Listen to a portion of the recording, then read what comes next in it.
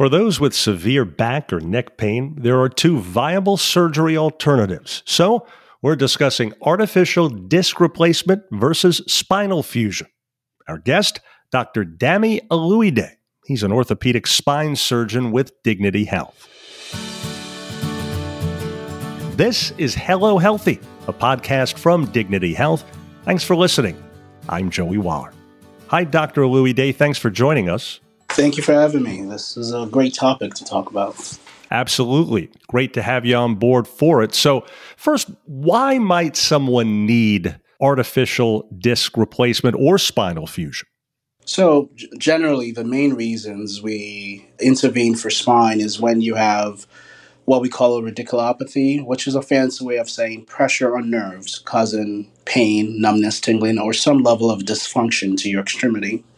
Oftentimes, that also comes with neck pain if the pathology is in the neck, or low back pain if the pathology is in the low back. But generally, some kind of nerve issue that creates dysfunction that needs to be fixed. And what typically causes that? So that varies based on a number of things. You can have pathology from soft tissues, most commonly a disc. That can occur from an injury. That can occur from repetitive work. It can occur from genetic component. It can occur most commonly from wear and tear. Basically, we don't think about this much when we don't have pain, but as we use our backs, our necks, our bodies in general, it's basically that they're working every day. You know, it's like you have a whole bunch of employers in your body. They're all trying to keep up with the workload you give them. So just wear and tear can also cause the same thing. Great analogy there. So what symptoms specifically may mean it's time to have back pain looked into? What's sort of the line between bearable back pain that would likely not mean there's a spinal issue and something more serious like what you were just alluding to? So in people that have what I call axial back pain or axial neck pain, meaning that the pain is primarily in the neck or the back, if there was an injury or something that occurred, I usually say give time. So I look at the trend. So let's say your pain started off, and we like to use pain scales. So let's say the first day you had the pain was about an 8. And 2 weeks later, you can look at me and say it was a 5, and 2 weeks later, it's a 3. The trend is basically telling me that it's getting better, and it doesn't really necessarily need my help or anyone's help to help it along. Some people, their pain will be associated with some of those radicular symptoms or nerve-mediated symptoms I was referring to, namely the burning sensation, the tingling sensation, the numbness, the weakness. That is more concerning, and I would say you should at least see someone to investigate to make sure there's not a more serious issue, because that might mean there's a nerve component to it. Gotcha. So what are the basic differences between disc replacement and spinal fusion? In terms of what people care about, the biggest difference is the implant that's going in. And when I say implant, I mean the tool that's being used to repair that disc space.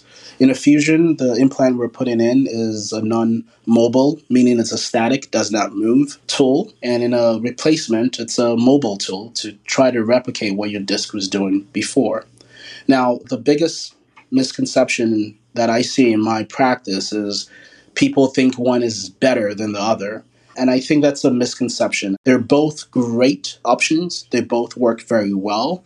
And the indications for one over the other varies based on the patient. Cervical disc replacement were made for a very, very tight group of people that had purely disc issues without any other bony issues to address them or give them the option to address without fusing them. So they're both great options, but the biggest difference is the disc replacement still has a mobile implant.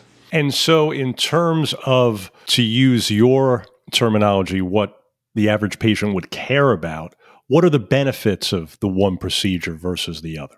So the biggest benefit of a fusion is it's tried and true. I mean, we've been doing fusion since quite literally the early 1900s. It's been around for a while. It works very well for decompressing and stabilizing the spine.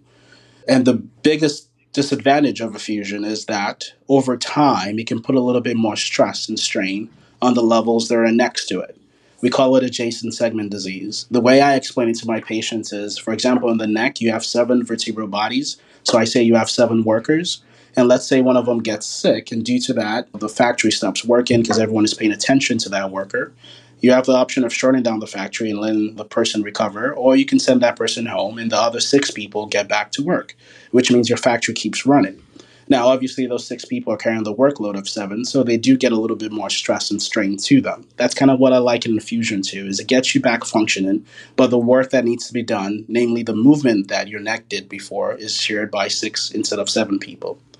With a disc replacement, the biggest advantage is that last point I just brought up is in theory, you're putting a mobile segment back in, and that allows 7 people to keep functioning in your neck. And obviously, that sounds great at face value, but again, the key to remember is the right indications. Are you a right person for a disc fusion, or are you a right person for a disc replacement? And so, speaking of which, what more than anything makes you diagnose one as being better than the other for a given patient? Who's a candidate for one versus the other? I think some people have put it together from some of the things I'm saying. So if you come in with a purely disc issue, meaning that at the level of your neck we're talking about, there's no arthritis, meaning that your facet, your bones, everything is lining up appropriately. There's no major issue in the bony aspect itself, and it's purely a soft tissue, aka a disc issue, then I'll say a disc replacement or fusion, either or, is a candidate. And in that situation, I would lean more towards a disc replacement because you do get the added benefit of retaining a mobile segment. And there's been a lot of research that shows, in terms of the goal of surgeries of decompressing a nerve, both a fusion and a disc replacement achieve that and achieve that successfully. And the other extreme would be someone that has a lot of degenerative changes, which is a fancy way of saying wear and tear and arthritis. In that picture, usually there's some bony component to what's creating pressure on the nerve. So if I was to take just the disc out and put a new disc in, that doesn't give me the opportunity to address the bony component, which means you might still have some residual pressure on the nerves. So, someone that has a lot of arthritis or a lot of bony disease, I would recommend a fusion because that allows us the opportunity to address both the disc and the bony component of the pressure. The other things to think about is in people that have a lot of arthritis, when you put in a disc replacement, that segment still moves. And a lot of people don't think of it like this. What causes pain in arthritis is when the bones are rubbing together. Basically, you've lost the cushion that was there protecting those bone ends. It's one away or it's gone for some reason or the other, so the bones are rubbing. So if you have a lot of arthritis and someone puts in a disc replacement, your facets, which are the names of the bone, can still move and rub and create a lot of neck pain. So in people that have both a disc issue and a degenerative or arthritic issue, I tend to go towards a fusion because there's their component of arthritis that can still create pain after a disc replacement.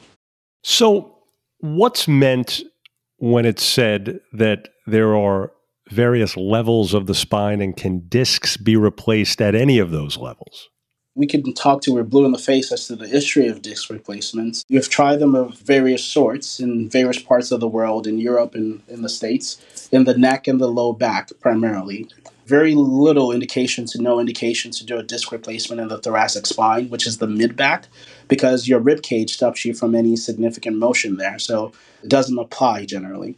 In the neck, we talk about the subaxial neck, meaning from level C3, which stands for cervical level 3, to C7, and in the low back, lumbar spine, from L2 to S1.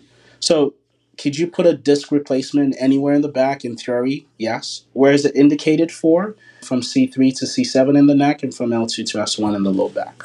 A couple of other things. First, can a previous fusion be revised or reversed by replacing a disc? So in life and in medicine, you never say never. So I'll say yes, it can be. But the indications for that is extremely, extremely, extremely, extremely rare. And part of what I said earlier should kind of explain this. Let me elaborate. Is it's more common to see people go from a disc replacement to a fusion. So it's more common to have a disc replacement be revised to a fusion. It's very rare to have a disc fusion be revised to a replacement for 2 reasons. The first being, if you were to have a fusion in the first place, you most likely had some kind of degenerative condition or arthritic condition that led to your surgeon choosing a fusion over a replacement. Let's say you're the person that didn't have a lot of that and someone does fuses you. By definition, the bone ends are now fused or very close to being together. Because to achieve a fusion, those bone ends have to basically touch and become one. Can I go back in there and break it apart? Yes. And put a disc in? Yes. But then you have bone ends that are not congruent, meaning that they're not perfectly aligned anymore, that are rubbing together and could then cause the same neck pain or back pain in that patient. So I would advise against it.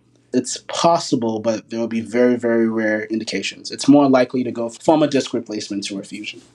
So be it replacement or fusion, what quality of life benefits, improvements can patients expect after the procedure? The biggest thing to know is they're both great options, and it just has to be patient selection, meaning that if a fusion is done for the right reasons, patients will love it. What do I mean by that? Is if you have nerve-mediated symptoms, meaning you have pressure on the nerve causing numbness, tingling, weakness, or some sort of dysfunction, when you decompress, which both those surgeries do, when you do a disc fusion or a disc replacement, part of the surgery is to decompress the nerves. So by doing that, there's usually significant improvement in the level of pain, numbness, tingling that a patient has. Some people will make an argument that a fusion has a little bit better tendency to help with neck pain because you're stopping the components from moving. But disc replacement can also do the same thing because you're creating a congruent alignment of those joints. So generally, the one thing I tell my patients is nerve-mediated symptoms are the most reliable to change because that's the main goal of the surgery, to decompress nerves. Then neck pain, depending on the reason you're having the neck pain, is also a good expected thing to change. But apart from the disc and the bones that we talk about, the ignored aspect of the muscles and the way we use those muscles. So another thing I coach my patients on, and irrelevant of which you choose, there's a muscular component that you also have to pay attention to and rehab to get the best prognosis. Gotcha. Well, folks, we trust you're now more familiar with artificial disc replacement versus spinal fusion. Dr. Dami Aluide, thanks so much again. Thank you for having me.